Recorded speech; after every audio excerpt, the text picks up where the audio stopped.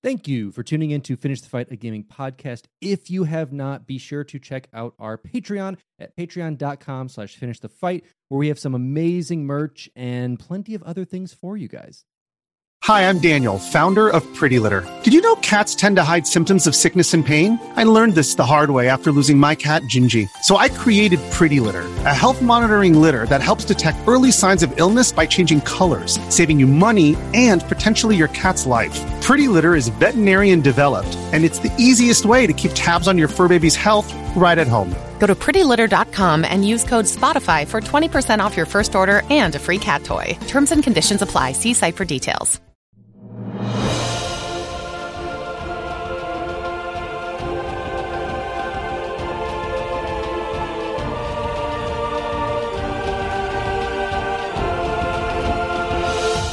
Welcome back to Finish the Fight, a gaming podcast, where we produce and develop the highest quality gaming research in podcast form. I am your host, Alex Kendall. And I'm your host, Derek Baker. And today, we are talking about a game that brought the peripherals back to gaming. It was still around, but it brought cooler ones, I should say.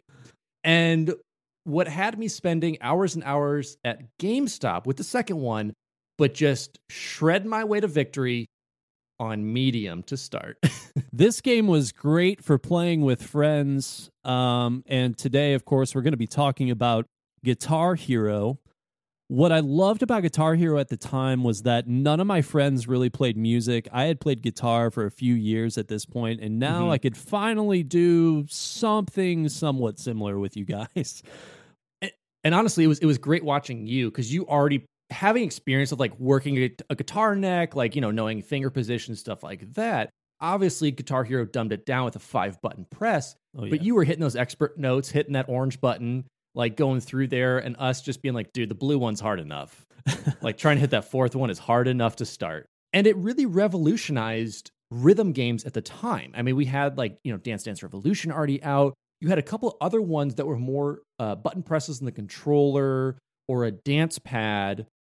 And we're now seeing this for the first time in the Western world. You know, we'll talk about a little bit about Konami, and they had a very similar game and design, but this is the first time we're getting it over into our hands. And I remember when I got this controller for the first time, I had been so used to using a pick that I could not press down with my thumb, which I think was the design when you were doing the strumming. So I actually had to pretend I had a pick for a very, very long time.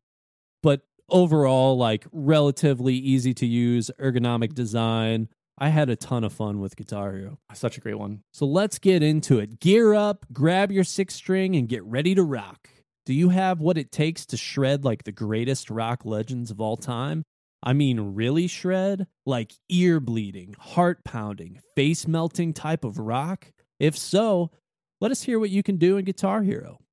Guitar Hero is a 2005 music rhythm video game developed by Harmonix and published by Red Octane for the PlayStation 2. It is the first main installment in the Guitar Hero series. Guitar Hero was released in November 2005 in North America, April 2006 in Europe, and June 2006 in Australia. The game's development was a result of collaboration between Red Octane and Harmonix to bring a Guitar Freaks-like game to the United States. The game features a guitar-shaped controller resembling a miniature Gibson SG that the player uses to simulate playing rock music. The gameplay is similar to Guitar Freaks, you know, that game I was talking about from Konami, in that the player presses buttons on the guitar controller in time with musical notes that scroll on the game screen. The game features covers of 30 popular rock songs spanning 5 decades of rock from the 1960s up through 2005. In addition to bonus tracks, Guitar Hero became a surprise hit, earning critical acclaim and winning many awards from major video game publications, and was considered one of the most influential games of its decade. The game's success launched the Guitar Hero franchise, which has earned more than $2 billion in sales, spawning several sequels, expansions, and other game-related products. The game cost $70 at release with the inclusion of the guitar controller. With the average game price of a video game at the time selling, around $50 to $60, Harmonix and Red Octane were not worried about their price point. Games such as Dance Dance Revolution and the newer rhythm game Donkey Konga had sold well, and Harmonix felt that they could do even better than the two. I think the hardest part at the time was the PlayStation exclusivity. $70 for a game. I want to say that most of the games are around $50 back then. I can't 100% remember, but $70 for a game to get that controller, not bad at all.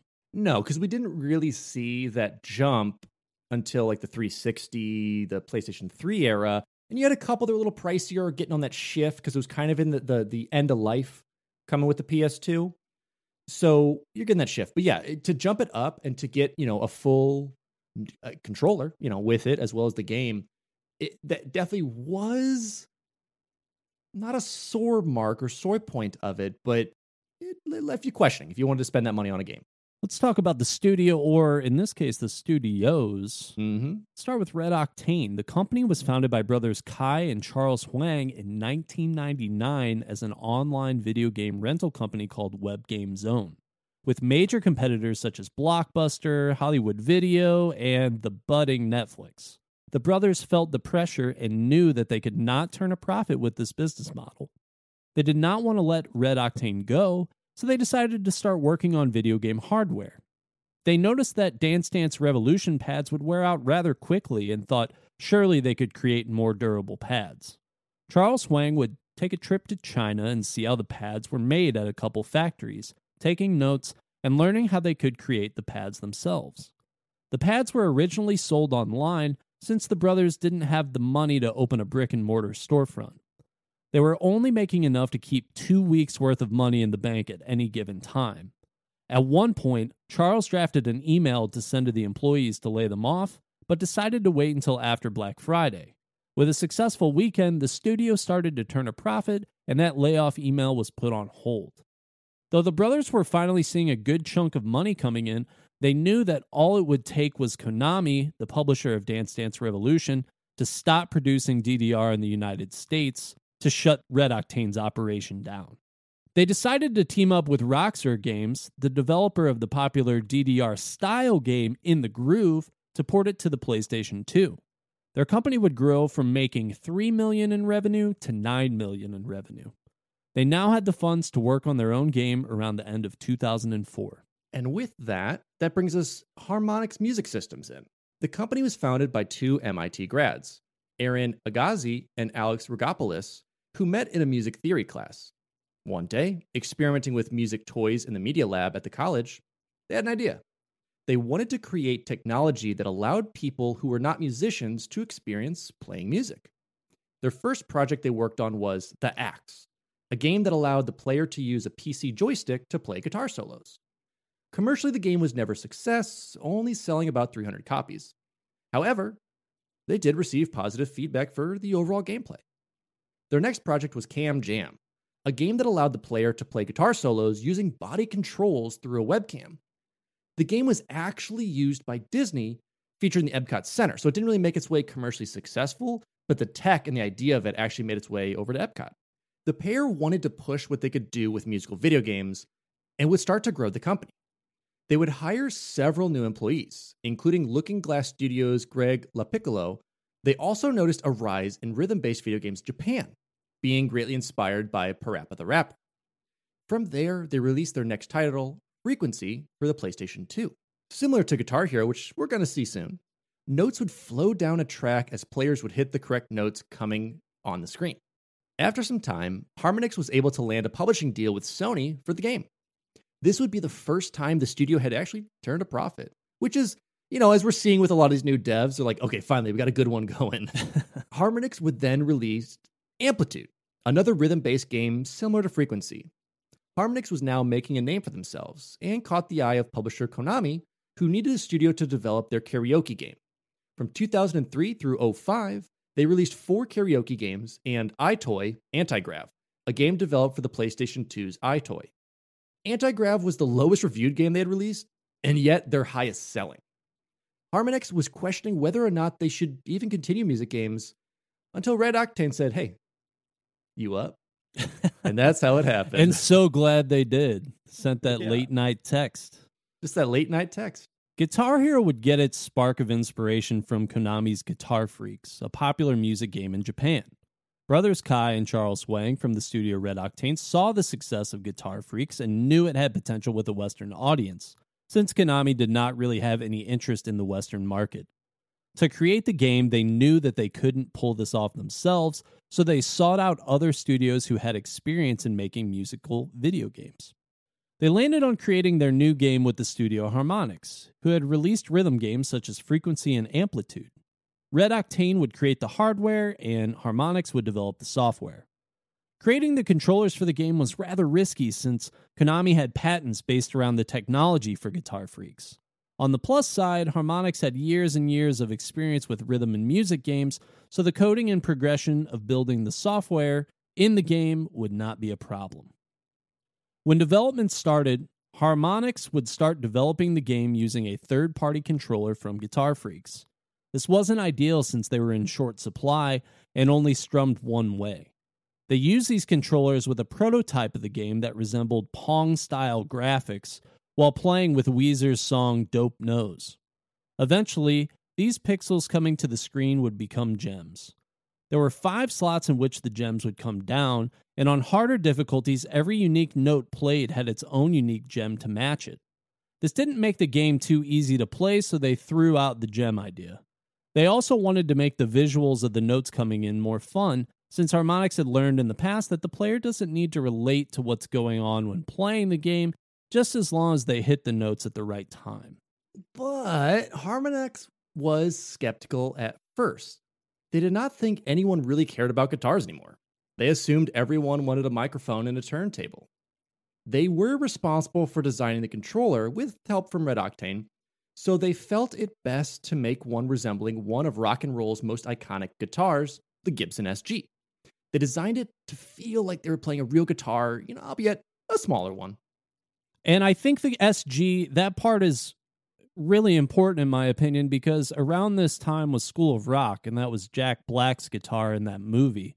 Mm-hmm. So this guitar was posted everywhere at the time, pretty recognizable. And of course, the lead singer of AC/DC played one as well. So yes, definitely a guitar that when you see it, you recognize it right away. And I think they really wanted that because like an SG, it looks like a guitar. If you're like a layman, like trying to pick out like, a V-neck or anything like that that's out there, you're like, hey, that's a guitar. That's one I see a lot. Like, let's do that one. And it does make you feel like a rock star. It does. That's how it felt. They continued to evolve that in later games, but this was the perfect start for that. I'd say the only one that they really could have done otherwise was probably the Fender Stratocaster. Mm-hmm. But as we'll see later, they kind of had an exclusivity with Gibson. There's only Gibson models in the Guitar Hero game. Yes, and that's definitely what helped with the marketing or just, getting more people available on this game, as, we've seen in previous titles, like when we did with Brutal Legend, some of them signed on to kind of have some exclusivity for some of the models they used for that. So, the team quickly recognized that, quote, the controller really was the kind of magic sauce for what we wanted to do. They identified 3 aspects of gameplay that they felt made the game stand out. These aspects included the note matching and the showmanship created by the use of the whammy bar and tilting of the guitar within the game.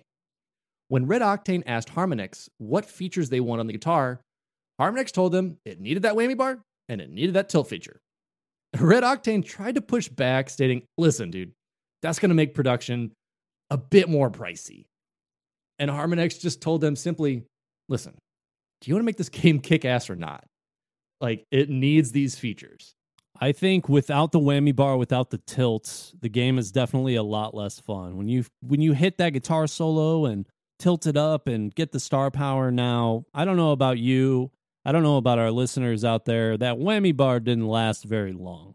No. So, when you had it, it was great, but it went away.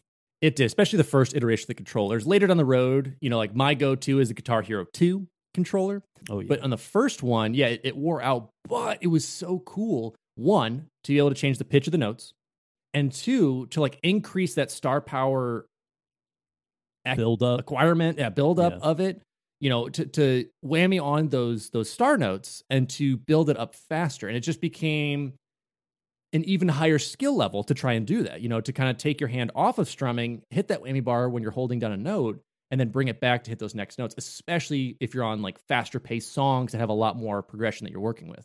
So Harmonix continued to use the third-party controller until they decided to develop their own. For their controller, they decided to make it a little more complex, adding more buttons for more interactive guitar playing. The controller initially had pressure-sensitive fret buttons to mimic the playing of a real guitar, but the idea was dropped as it made the gameplay too complex. At one point, they almost cut the whammy bar from the controller, but felt it integral to being a rock star.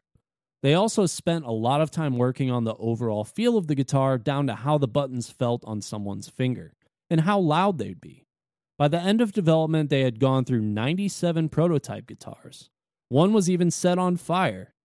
The team had spent precious development time and resources into creating a freestyle model that would have allowed players to improvise during songs, but ultimately cut it as they could not work the feature into the existing gameplay. So it does go to show you like what actually went into building this. It wasn't just like, okay, take that guitar, shrink it, some buttons. It's like, how does it feel? Like, especially getting that middle note one that had the little notch so you know exactly where you're coming back to.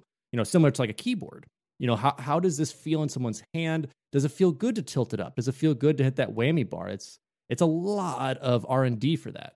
And I have to wonder if the one that was set on fire, if that was just an accident, if that was done intentionally, maybe it was symbolic. They were trying to recreate the Jimi Hendrix, when he's on stage and he sets his guitar on fire. Who knows? Honestly, I think it was just someone playing and shredding and face melting so hard. Oh, yeah. That just the bowels of hell opened out of this guitar and just set everything aflame. Actually, we lost about 13 developers in that fire who are down in hell now. I believe that was what I read as well. I think we see them in Brutal Legend. Yes. That's actually the tie-in to the BL, as they call it.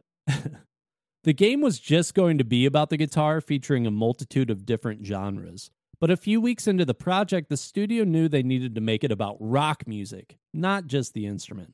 Focusing on one genre would give the game more of an identity. Kay has jokingly referred to it as a, quote, balls-out American thing.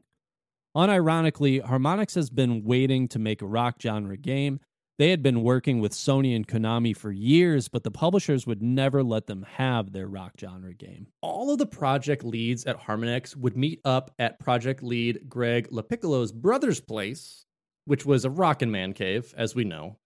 You have to, if you're going to meet up to talk about like old school legends, such as AC/DC, the Rolling Stones, Led Zeppelin, and others. They jump on, watch those music videos and get a feel for like how they rocked out, how their stage presence was, and get an idea on it. Because the feel of what was going on in the game was just as important as the game itself. You had to come up with something that wasn't just do the notes on the screen, okay, next song, notes on the screen. You had to get a feel for it. You had to feel like you're actually playing in a venue, and that's what they wanted to go for. It needed to feel like a true concert. From there, they would design the venues and character models. Harmonix would design characters from all walks of rock and roll life, from punk rocker Johnny Napalm, hair metal guitarist Izzy Sparks, and even the Grim Ripper himself. Grim Ripper, genius name. The best name. The third key aspect was the use of star power to provide a little more depth to the game. Some replay value, some interest for people as they were playing beyond just hitting the notes. The star power function of the game was added for players' instant gratification. Just playing all the songs and hitting the right notes would not be enough. Bonuses within songs needed to be added to push the player's excitement further. Originally, the studio based this system around earning stars, but they felt it was too cheesy. They decided to be literal with it. And when the player reaches star power, their electric guitar shoots out electricity, giving it like a raw overload feel. There's blue going across the screen and just feels energetic and just like you feel in the moment. I think they did that really well. And so that idea of using the whammy bar to boost star power, in addition to altering the pitch and sustained notes, was actually only realized about a month before the game started to ship. Like they had it on there just as like a thing. You gotta have a whammy bar with it. But it wasn't really fully realized in the game until they started to implement star power. What could you do with it? And push that rock star-ness of it a bit more. And probably, like we said already, one of their best ideas, because without that, it's cool to change the pitch of the note, but to have it as an in-game function as well. I think was really important for the game aspect of Guitar Hero. Even though Red Octane was profitable, they still needed a good sum of money up front to purchase the inventory for the game. They were not able to raise any money from venture capital, so they decided to remortgage their homes and take on a good amount of credit card debt to cover the inventory. Red Octane would face a huge roadblock when it came to selling. No one wanted it in their stores. Their game came with a guitar, so the package would not fit on regular shelves next to other video games. Luckily, GameStop carried essentially every game. It would end up being one of the only stores that would sell it, with Best Buy being the only other store that carried the game. The other challenge faced with selling the game in a store was the box placement, which would be on the bottom shelf or top shelf, so customers might miss it if they weren't looking around. The game was developed in only 9 months and cost around $1.7 million to develop. Red Octane was just hoping to break even.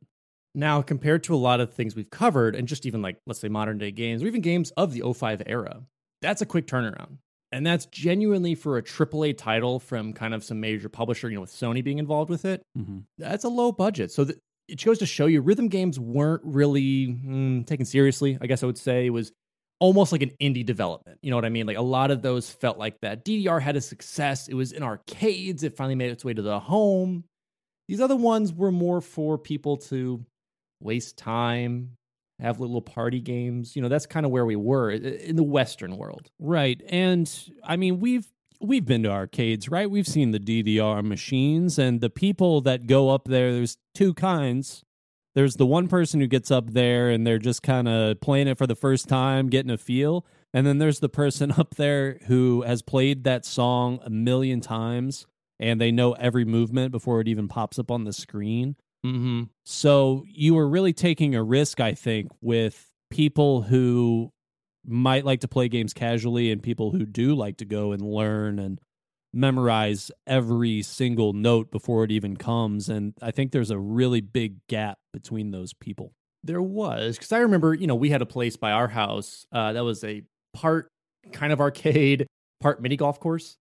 Oh, and anytime DDR was vacant, you could kind of jump on it. But most nights, you had the DDR kids. Oh, yeah. If you're a DDR kid, you know who you were. That's right. As Derek was saying, like you memorized it, and the dance was the same for everybody. You bent back, you held onto the bar behind you, and your feet just did the happy dance feet from the Penguins. and that's what it was. And you'd get your score. It's a whole thing, and it's cool that now we're like, okay, can we take that idea and change it? Let's jump over to the marketing. So it wasn't a huge budget for it. By the end of production of Guitar Hero, Red Octane had $30,000 left for advertising. They had to be creative and rely on reviews of the game and word of mouth to sell it, rather than their low marketing budget. Red Octane was able to partner with a few music brands for the game, most notably Line 6, allowing their products to be featured in the game. Harmonix did, however, use the likeness of some popular music brands, like naming the drum company in the game DM Drums and using the same font as DW Drums. So using that kind of like creative liberty, kind of the spoofing or the satire of it to get the idea on there, but still legally be within those lines. The game was announced and demoed at E3 2005, early into development. Red Octane was stuffed into the basement level with other indie devs, kind of at like just a fold-out table. They ended up winning several awards from their presentation, though, including Best of Show. This would also be the first time that the first guitar controller and playable build of the game would meet. So they had like one here, and they go, we haven't really tested it yet. Just do it. If it works, it works. If it don't, it don't. Man, and there's so many lag issues with these games with the newer TVs and things. That's such a huge risk, I think. If there was any kind of delay between the music and what they're seeing on the screen and they go up there and try and play and are just terrible, I mean, you got to be pretty good at the game. Yeah, and you can't have it pre-recorded. Like, it's, how do you, whether it's from a projector or a big screen, how do you test it? Because there is in the game, there's a way to do offsets for the audio and video because every TV's different, especially when you're doing precision note hitting. You just got to guess. Or you play it on easy and you're like, guys, this is true rock stardom. It's like, bam, bam, bam, but you've hit one note so far. And In the later ones, they opened up that window a little bit more, Yes. especially with the hammer-ons and the pull-offs and things. They were a little bit more forgiving on those, which I think was good. But in this very first Guitar Hero, if you had ever gone and maybe Guitar Hero 2 was your first game or Guitar Hero 3 and you went back to try and play Guitar Hero 1, it's way harder. 100%, especially when you're going from like a CRT TV at that time, or possibly like a DLP or something that had a low refresh rate. Yeah. And then you go to these higher end TVs, your refresh rate goes up. That's great for sports and action packed movies, but now you have half the time to respond to these things. Right. So it definitely changed it up. But at the time, it made sense, and it gave players that feeling of progress and that feeling of satisfaction when you could hit those notes, and you could finally go from possibly easy to medium to hard to expert, and feeling like that, living room rock star. This episode is brought to you by Reese's Peanut Butter Cups. In breaking news, leading scientists worldwide are conducting experiments to determine if Reese's Peanut Butter Cups are the perfect combination of peanut butter and chocolate. However, it appears the study was inconclusive, as the scientists couldn't help but eat all the Reese's. Because when you want something sweet, you can't do better than Reese's. Find Reese's now at a store near you. If you're an athlete, you know the greatest motivator of all is the fear of letting your teammates down. After all, a team is only as good as its weakest link. So you owe it to those wearing the same jersey as you to be your best every time you step on the field. That's why there's no vape in team. When you vape, you can expose your lungs to toxic chemicals that can damage your lungs. If you're a step behind, the team's a step behind. Brought to you by The Real Cost and the FDA. So let's talk about the main part of the game, the career mode. The career mode for the game takes you through the life of an up-and-coming musician and their band. Each venue of the game has the player perform 3 to 5 songs depending on the difficulty chosen, and then you unlock the next venue and the next group of songs. So just want to talk about some of those. The first venue is the basement. You start out low level, as all local bands know. Sure. You're playing in your basement.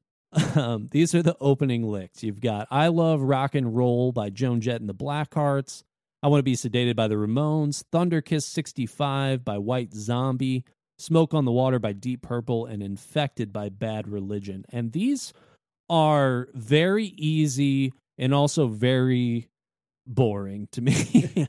Well, they did include the classic Smoke on the Water. It's a stereotypical kind of first song you learn of just easy, slow notes. The problem with songs like Smoke on the Water in these games is when they are that easy and you have to play the whole thing, they're just so long and repetitive. And I remember these just being really hard for me to just get through because I was honestly just zoning for the first probably like 2 venues or something like that. Sure. But yeah, it's good that they had classic songs in there.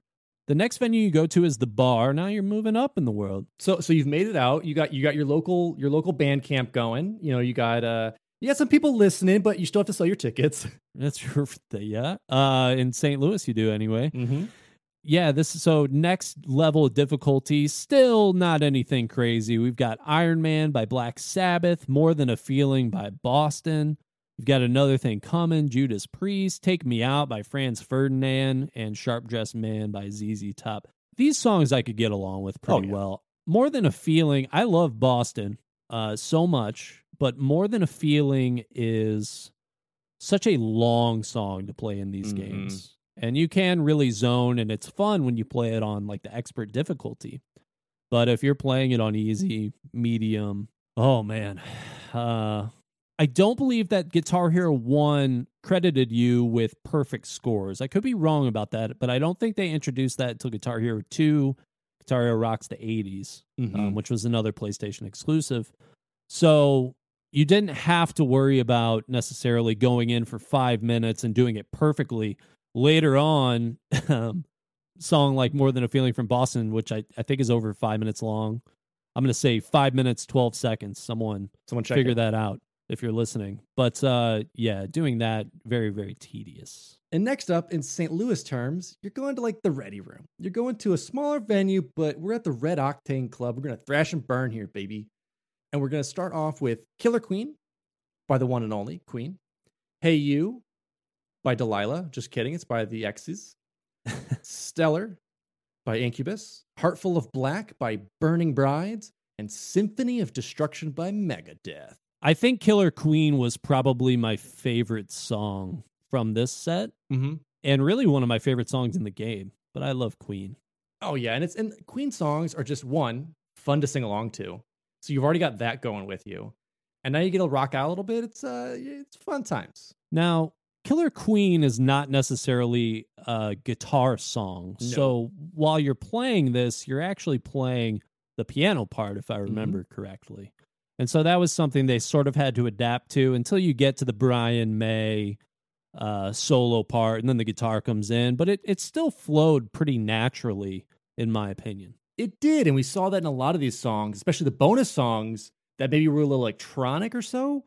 But you have whatever the main section is, and they've adapted that to be simplistic with the guitar to basically hit an octave.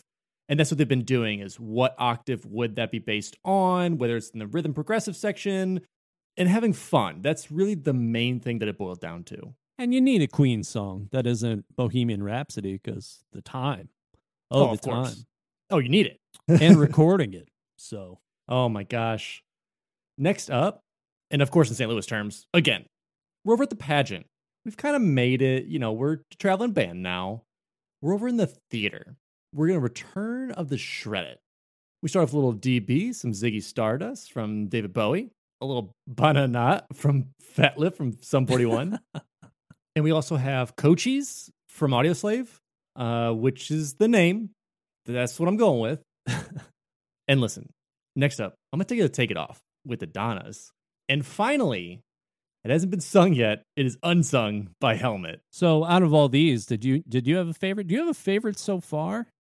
I mean, honestly, if we have to go with it, of songs I wasn't really good at, but stuff I like to play, is coming up. It's a little bit of Ozzy, coming up. And then a lot of the bonus tracks, which we'll talk about, are some of the songs that I actually listened to today from local bands, people who worked at Red Octane or Harmonix, or had someone in there. But if we're just going on theater, probably some Fat Lip.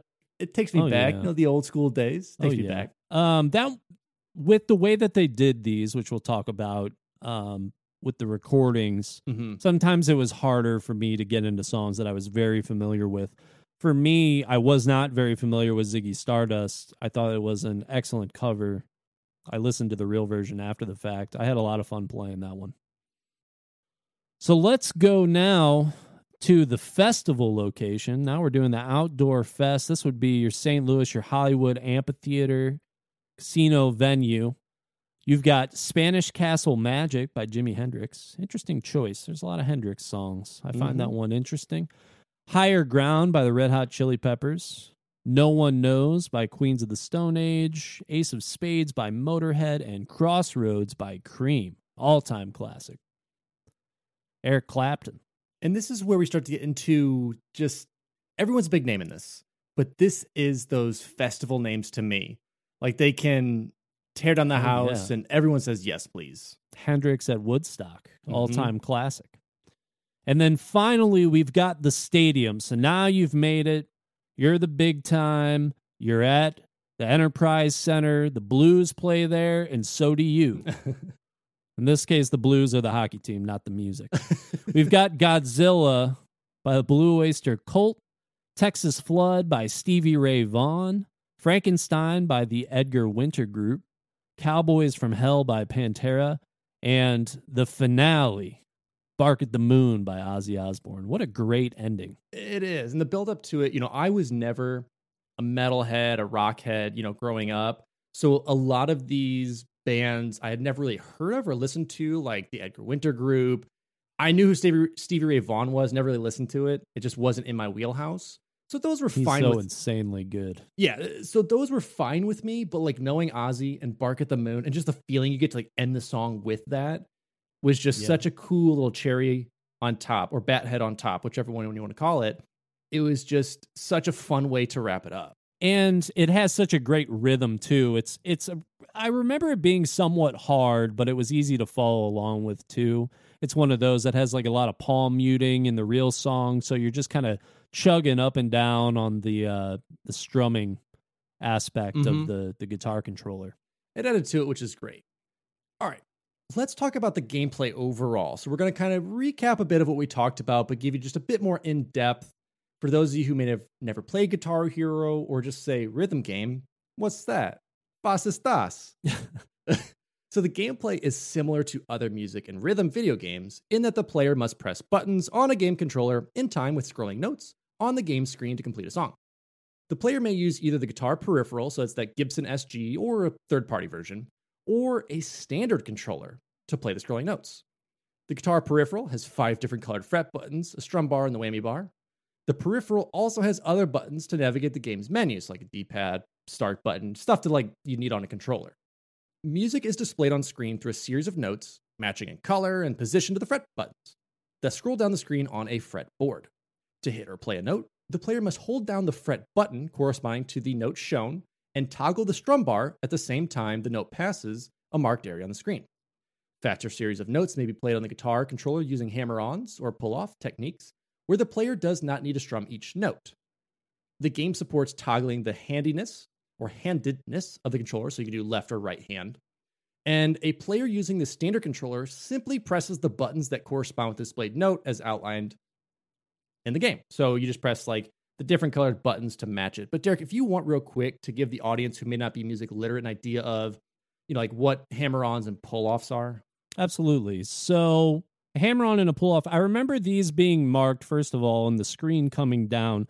Typically, there was a color corresponding to each button on the guitar, and then there were black rings around notes that you had to use the strumming mechanism for, and then there were no black rings on the ones that you were able to use the hammer-ons or pull-offs for. So the very first button on the guitar is green, and the next one was red. In order to hammer on, you would have to strum with the finger on the green note. And then without strumming, if you timed it right, you could just press down while holding that green one and hit the red button, and it would still count as if you had strummed it. Now, this was totally optional, but what it meant was that you could move your left or right hand, whatever you had on the neck, faster and not have to worry about timing everything up with both hands necessarily. And so what this represents on a guitar is, if I play a note on a string on one of the frets, it makes one note.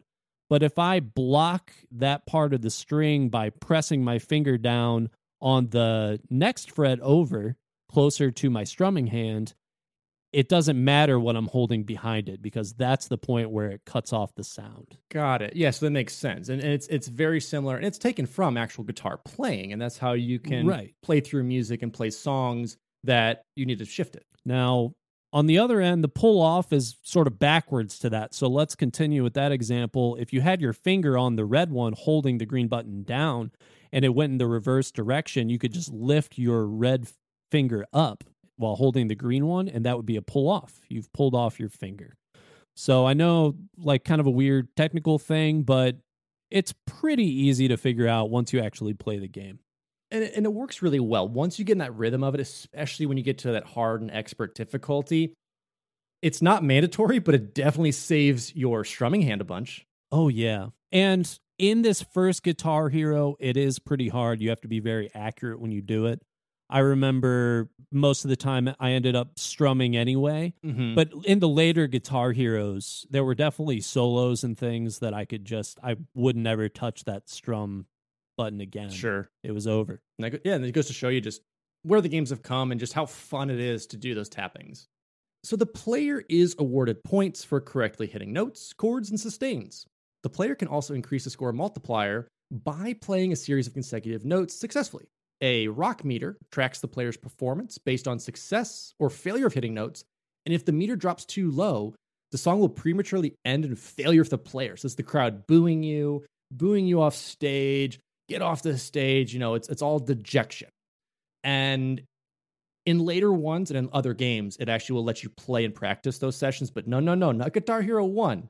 This one's saying, no, get off the stage, repeat the song. Yeah, if you got to the bad solo in it, it's very, very difficult. You had to play all the way up through that song again. That's where those song lengths were really something that you had to pay attention to in the Guitar Hero 1 game. Especially because you get some of those heavier songs and those later ones that have the solo near the end. So you've already survived everything, and then that solo, oof, it gets you. Now, the player can also earn, as I had said, star power by playing a series of glowing notes perfectly and using the whammy bar during sustains to keep building up a little bit. Once the star power meter is filled at least halfway, star power can then be activated by briefly tilting the guitar controller vertically or by pressing a specific button on the standard controller. Activating star power will double the scoring multiplier and makes it easier to increase the rock meter by playing correct notes. So if you're suffering through that solo, you're maybe not hitting stuff, use that star power, and it actually gives you more bump up on that rock meter than in just the, let's say, traditional mode.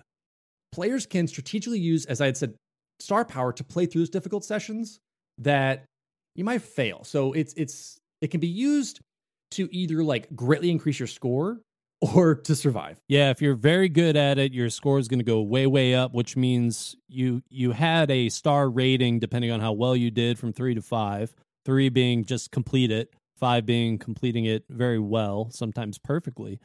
And if you use the star power, sometimes it could be the difference between a 4-star and a 5-star, or failing it and a 3-star. Let's say you're in the solo and you know that there's a lot of greens coming up. You can maybe just try and hang out on the greens and reds while you're trying to just get through the solo, because those might make you bump up that rock meter just enough to get through the solo to where it's playable again. And that's the interest of it too, is just as you go from easy to expert difficulty is learning those sections and strategically using the star power. Because the way the rock meter works is you start off at a 0 multiplier, or a 1 times, goes to 2, 3, and 4, and with star power, it doubles that, 2, 4, 6, 8. And that'll help you get those stars, because those stars achieve a score total. So think of Mario, any of those games that have a score total you can get, old school wise. Yeah. Same way applies with this, and that's how you get it up there. Definitely the biggest arcadey type of aspect of it. So let's get on to some of the modes and other features. The main mode, of course, which we've talked about, is the career mode, where you're playing in a band, you're traveling between the different performance locations, and you're doing different sets, anywhere from 3 to 5, depending on the difficulty. Completing songs in this mode will unlock the songs for play within other game modes.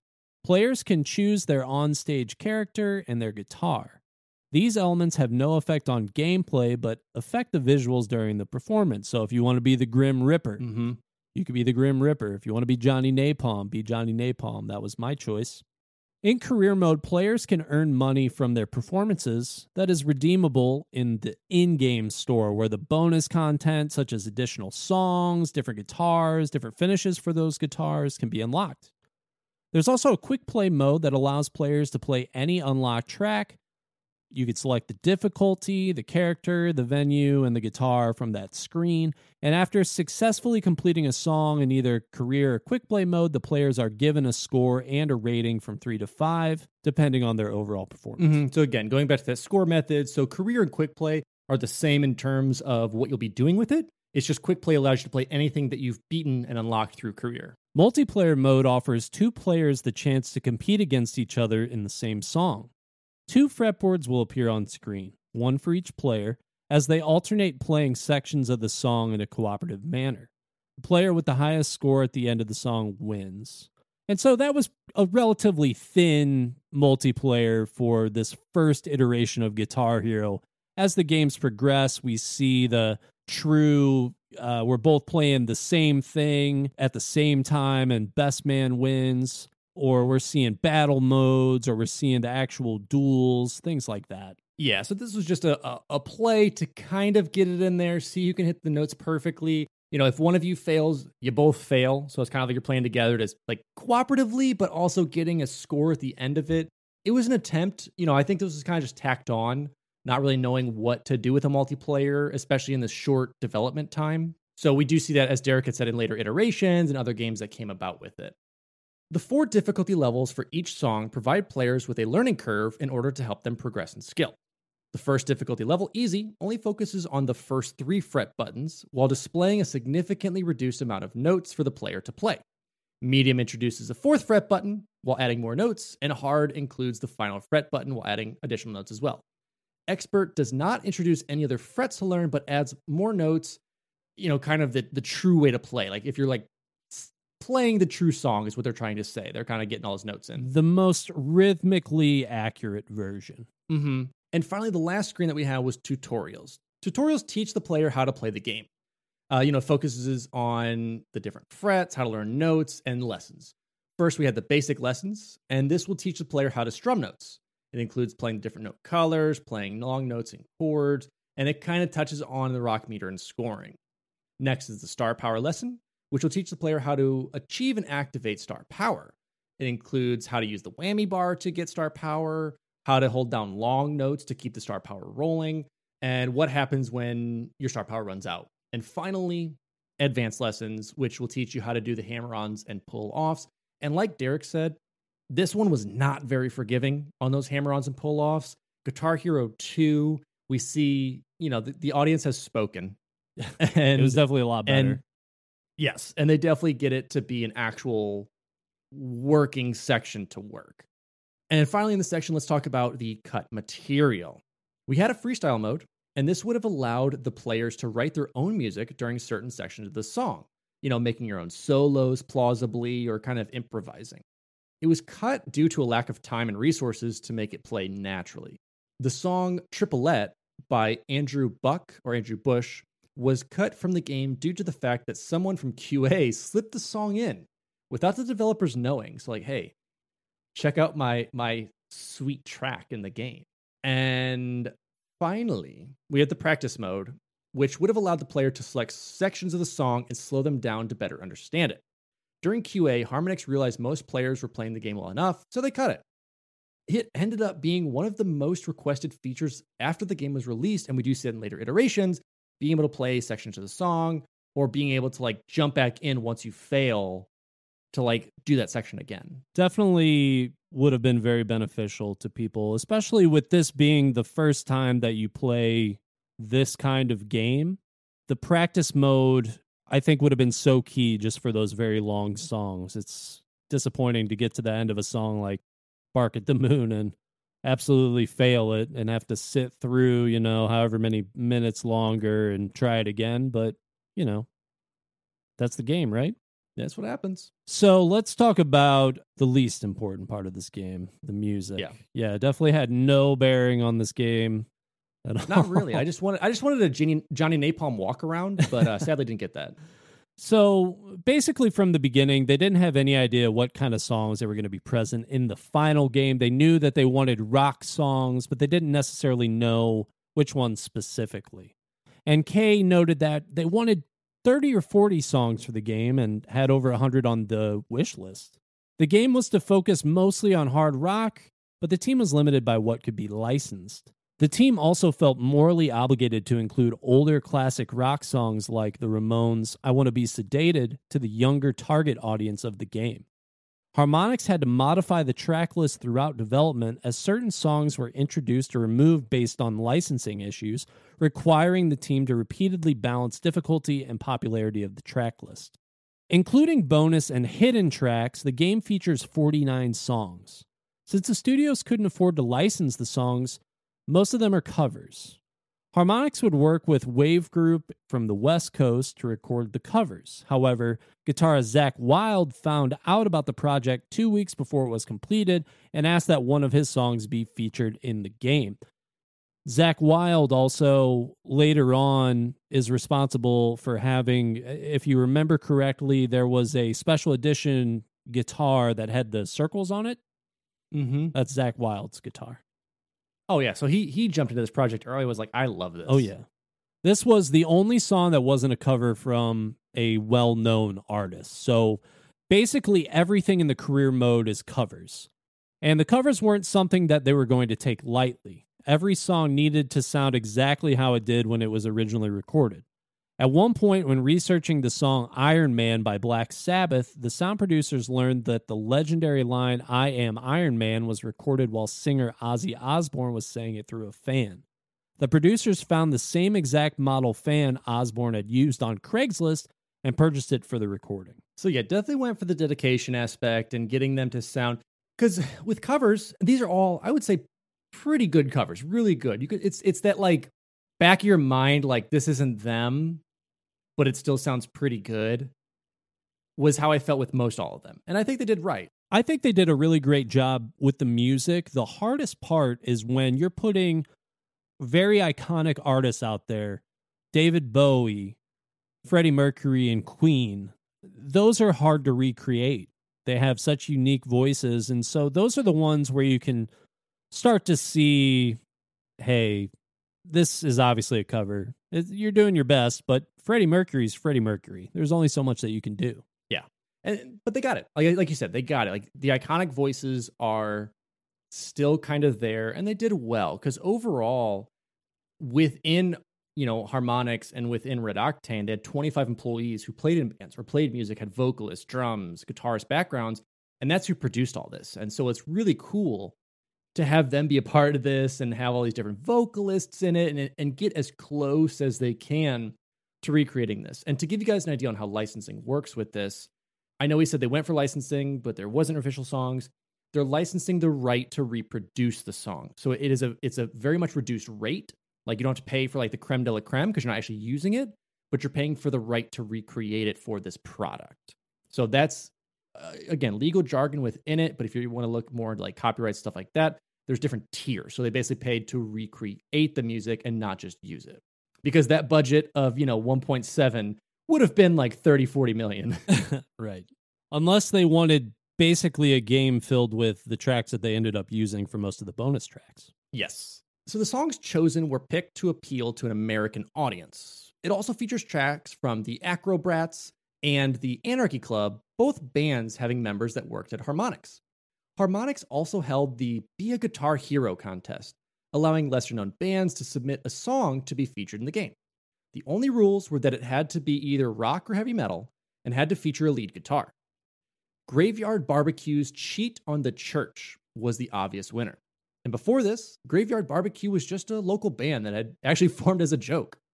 Designer Daniel Sussman stated in an interview with Entertainment Depot that he noticed a growth in the MySpace pages for most of the bands who were actually featured in Guitar Hero. It's pretty obvious. You have this, we're like, I've never heard of this band before. That's actually pretty good. Who is this? So, well, again, rip MySpace, but this was back when MySpace still held a lot of music and was kind of the way for especially bands to have a band page that wasn't just a website to feature their music. Oh, yeah. This was before I was out playing gigs, and the bands that I would discover locally, always finding them on MySpace.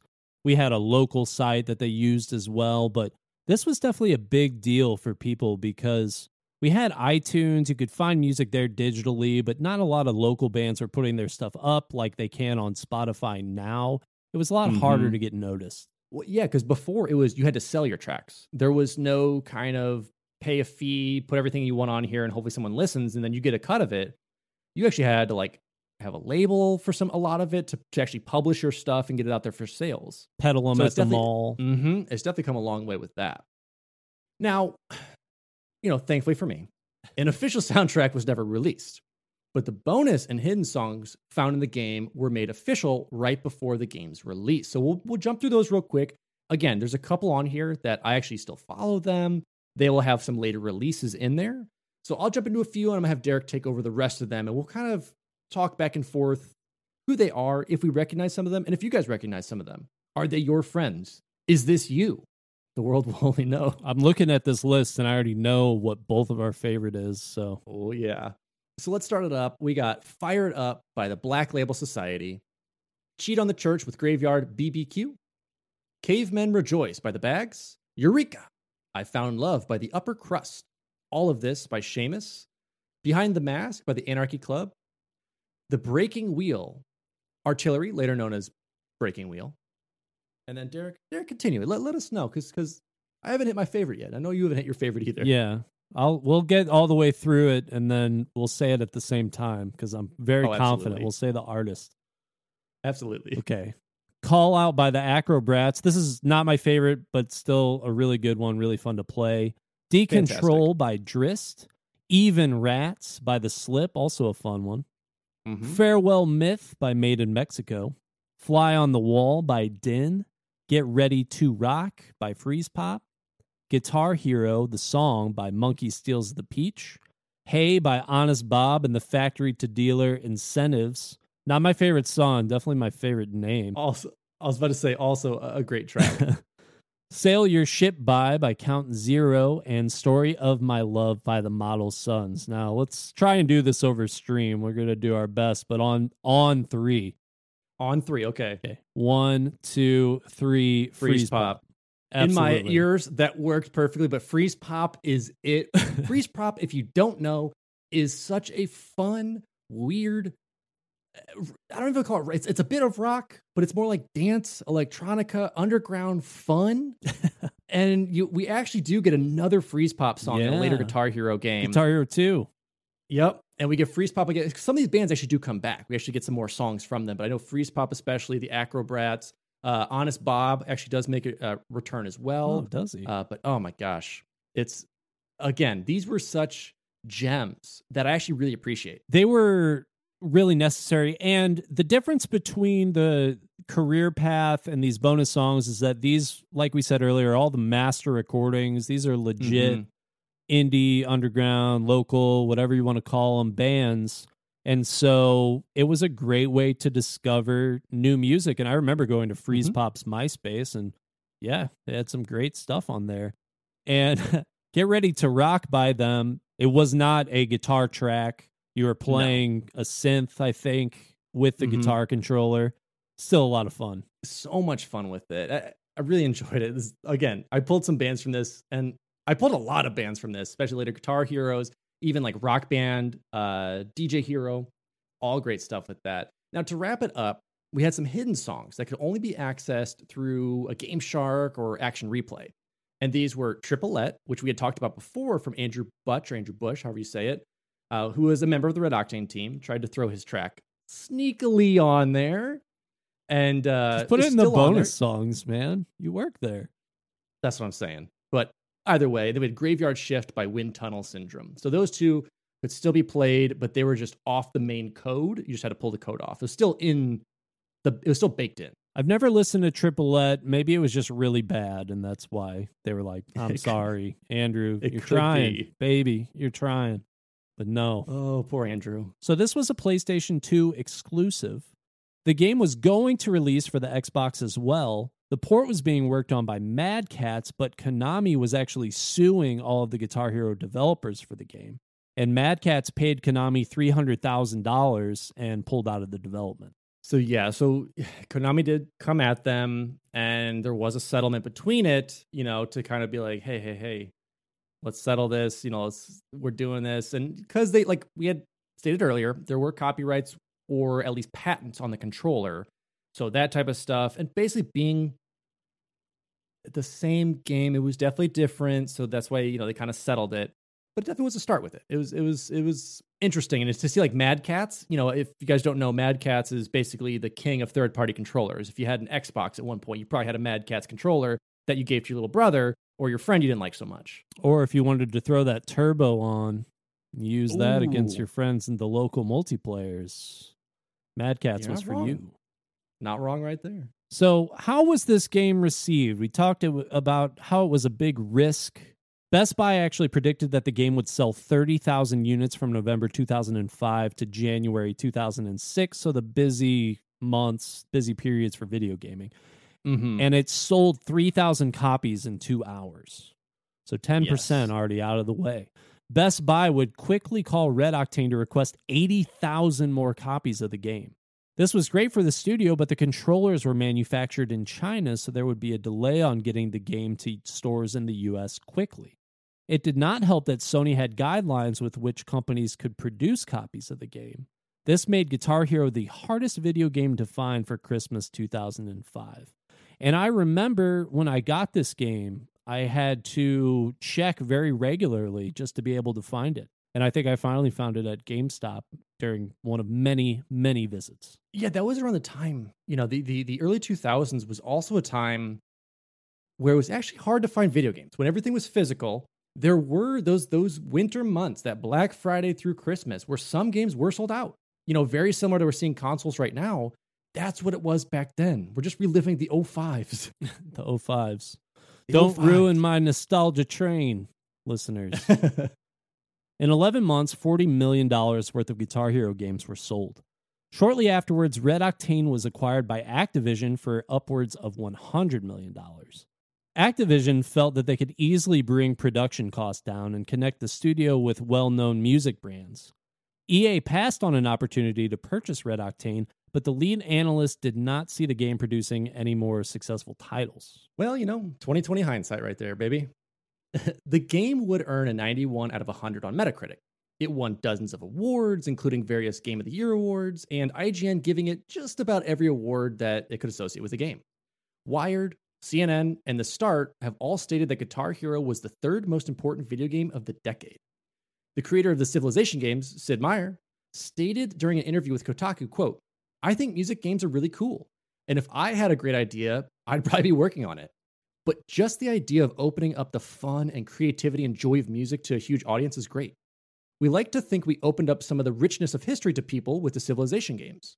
There's so many rich topics out there, and I think music is one of them.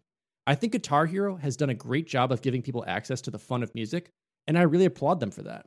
So, you've got a major head who everyone knows Sid Meier. Like he's done Civilization, Pirates, like all these crazy games out there. To come out and be like, yeah, dude, if I had the idea for Guitar Hero, it'd be Sid Meier's Guitar Hero right there. It's a great idea. The Guitar Hero controller has been used for a multitude of functions beyond the game. Creators and gamers have used it to play other games like Dark Souls and Bloodborne, doing like a no-hit run. Used for prosthetic limb research at the Johns Hopkins University, and used by NASA in microgravity experiments. And was used by Melinda Walker, a grandmother in Indiana, to fend off 3 armed gunmen. She said, "Are you prepared to shred?" You aren't ready to rock. You are not. Get out of my venue.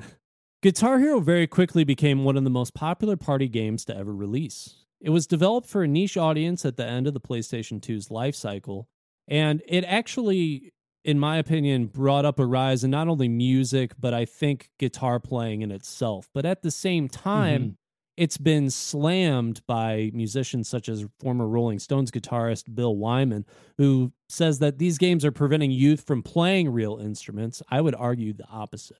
Though this is simply an observation made by a potentially jaded rock star, the game would define the genre for years to come. Sites like Salon have stated that, in fact, Guitar Hero saved the guitar. The game and its sequels have created interest in young adults and children in learning how to play a real guitar and have been considered as a cultural phenomenon that have created a significant cultural impact. Salon interviewed several guitar teachers, and they all said that Guitar Hero was the best thing to happen to the guitar in a long time. The game gave fans a taste of what it feels like to be a rock star. And it did. There was a decline. You could talk about this more than I can. Just in musical instruments at the time. I don't think it was too cool to kind of play some stuff, but getting a guitar in your hand, even just Guitar Hero, to feel like, ooh, you know what? I kind of want to do this for real. I think that it definitely got people more interested in the guitar for sure.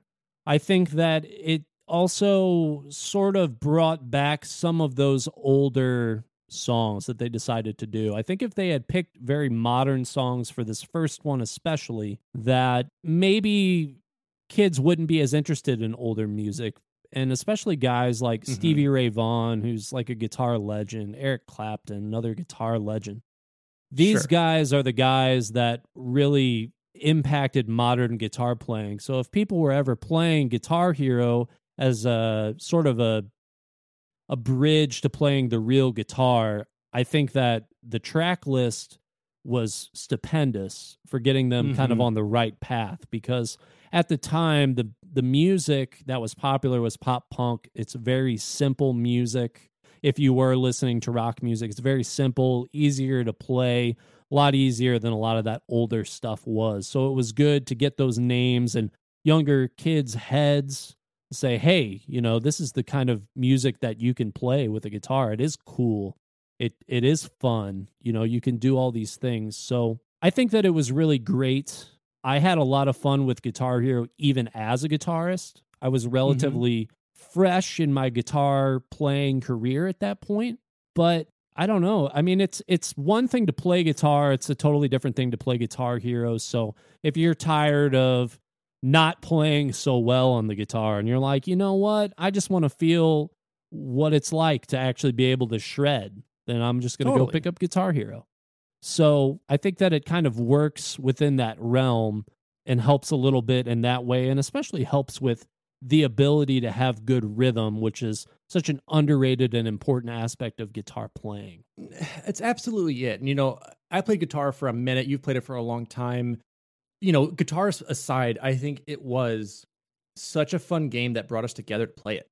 You know, again, going to Guitar Hero 2 more so, we would walk up to the local GameStop because they had, back when GameStops had display games and you know, like demos and stuff there, we could play. It was like 7 tracks, like a couple dots of tracks in there. You could play the first 5, I know that.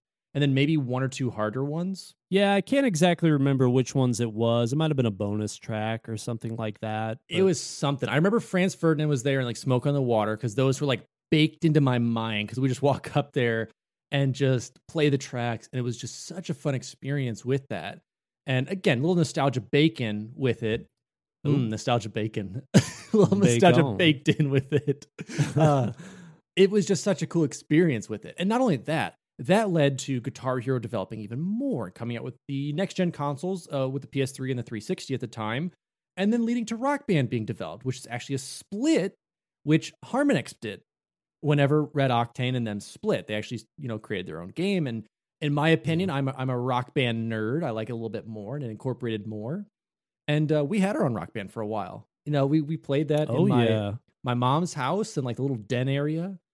You know, played that throughout the night and just did so cool. Just so much fun. So the rhythm games for me hold a really big place in my heart and love it. So Derek, we've kind of both talked about why we love this game and kind of what we know. Real quick, why did we choose it? We talked about why we love it, but why did we choose it and what's your rating? Guitar Hero, man. I have a lot of love for this game. I really do. I still have my Guitar Hero 2 controller. It's the only one that's held up out of all the guitar controllers. I think I might still have the PlayStation 1 somewhere, but I don't have a PS2 anymore. So, but I still have Guitar Hero 3. I have Guitar Hero Aerosmith. I have the first 2 Rock Bands. I have Guitar Hero 2, I believe. And I have Guitar Hero Rocks the 80s, but again, I don't have a PlayStation. So it's one of those games that I have gone back and played occasionally. I mean, even as recent as playing it with my now wife. I mean, like, I'll go back and I'll play Guitar Hero. I'll play Rock Band, especially because I have so many songs for that game and they're the licensed ones. And they're so much fun. But Guitar Hero 1, when I saw it for the first time, I was just like, whoa, wait a minute. Like, this, not only is this something that I'm already really interested in guitar, but this works really well. And it's still a lot of fun for me, which I don't think it was supposed to be fun for guitar players. I know a lot of guitar players that did play this game, and at a certain skill level, maybe it's not as much fun anymore. So maybe that had something to do with it for me just at that point in my life. But it's just a game that I can look on fondly and share and enjoy music with my friends. It's something that I think brought me together with a lot of people in high school, go over to their house after the fact, play a little bit of Guitar Hero with them. I mean, it was a true, fun, competitive party game. You were still there. You were still listening to music. You were still hanging out. For me, this first Guitar Hero is like 9.5 out of 10. And that's high, I think, maybe. But I really did love it that much. The only like half 5, the 0.5 is the covers.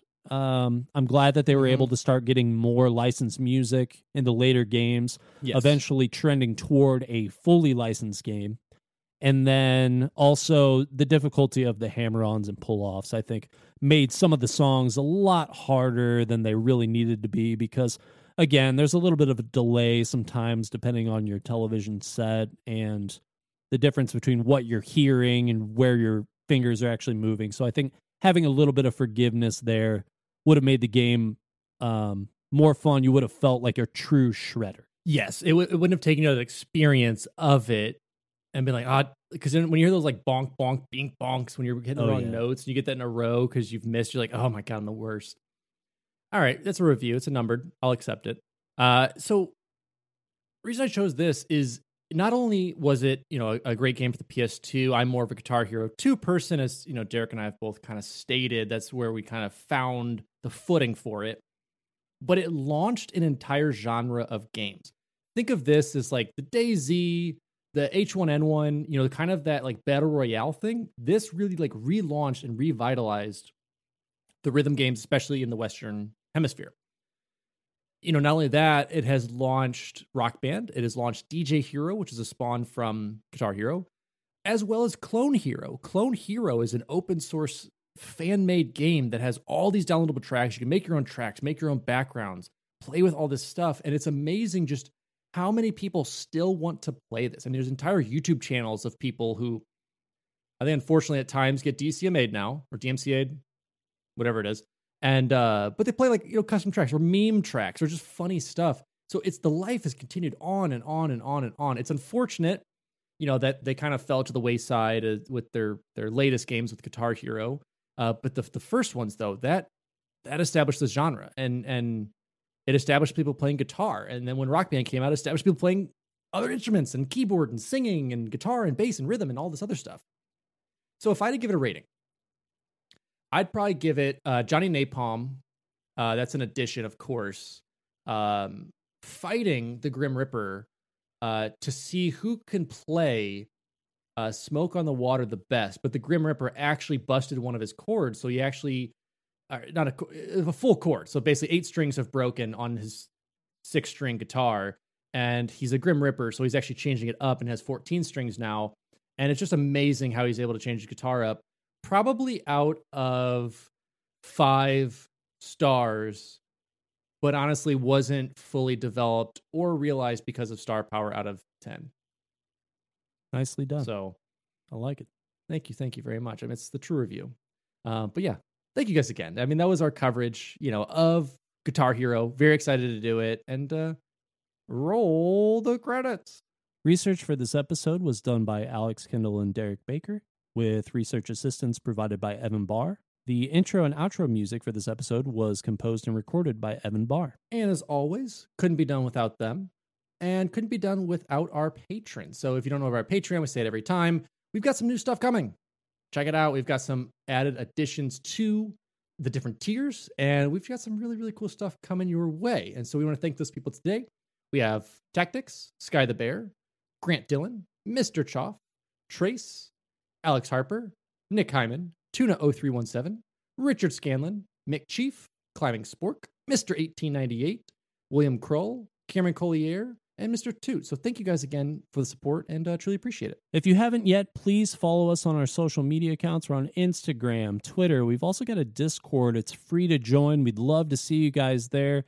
Alex and I are always chatting it up with everybody. We have a really good time. Mm-hmm.